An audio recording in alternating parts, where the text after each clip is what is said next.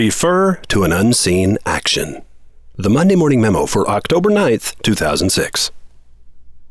Toward the end of last week's Monday Morning Memo, I promised. Next week, I'll teach you how to increase the magnetism of a message by referring to unseen action.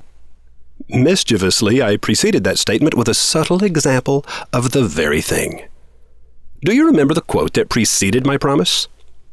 Thoughts are the threads that bind us to deeds. Deeds are the ropes that bind us to habits. Habits are the chains that bind us to destiny. Inscription carved on the west wall at the palace in Megassa. Where is Megassa? Who carved the quote? How large is it written? How long has it been there? These are the questions that immediately spring to mind, right?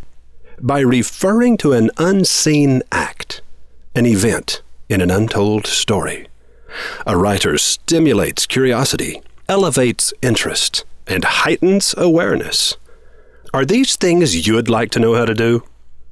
A famous paragraph written by Ernest Hemingway opens by saying, "They shot the 6 cabinet ministers at 6:30 in the morning against the wall of a hospital. There were pools of water in the courtyard."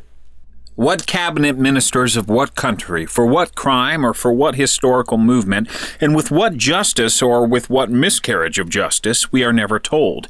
These elements were rigorously excluded from the writer's art in order to intensify the descriptions of pure pain and horror. Maxwell Geismar, July 1st, 1962. Another quote mentioned last week was taken from The Engines of God. Here's a second one, page 271, from that same book, lifted from the diary of Janet Allegri. I've been thinking a lot about my life the past few days, and I have to say that it doesn't seem to have had much point. I've done well professionally, and I've had a pretty good time. Maybe that's all you can reasonably ask. But tonight I keep thinking about things not done, things not attempted because I was afraid of failing, things not got around to. Thank God I had the chance to help Hutch throw her foam ball. I hope it gets out. It's something I'd like to be remembered for. Thank God I had the chance to help Hutch throw her foam ball. Who is Hutch?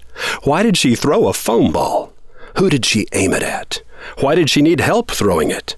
What is a foam ball anyway? And aren't you just a bit curious about Janet Allegri and what else might be hiding in that diary? Dang, I did it to you again. Referring to an event in an untold story is a powerful technique, rarely used. Most writers just don't have the guts. Here's a radio script written by the great Adam Don Moyer that obliquely refers to a couple of untold stories. See if they don't leap off the page and bang you on the snout. Do you remember what it was like before you met her? Seriously, do you remember all those girls who seemed okay at first, but later, whoa! But now you're beginning to understand what they mean by happily ever after, right? Do you have any idea how many guys are out there still looking for exactly what you have? Don't screw this up, man. Remember what happened to Leroy. You need to think about lifting up the top of an engagement ring box while you're down on one knee. That's really not such a scary idea when you imagine that it's her you're giving it to, right? The scary part is shopping for a diamond. You don't want to go swimming in those shark-infested waters. No, no, no. You want to go where it's happy and safe. You want to go to Preston's. Rocks. No pressure, no hassle, just great prices, the hottest styles of engagement rings, and financing if you need it.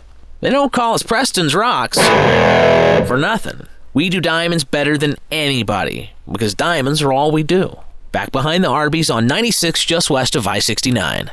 If you'd like to hear that radio ad in its final form, just go to MondayMorningMemo.com and listen to the memo for October 9th, 2006.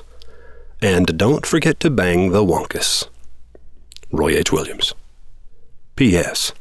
Don't even think about adapting that ad for your own purposes.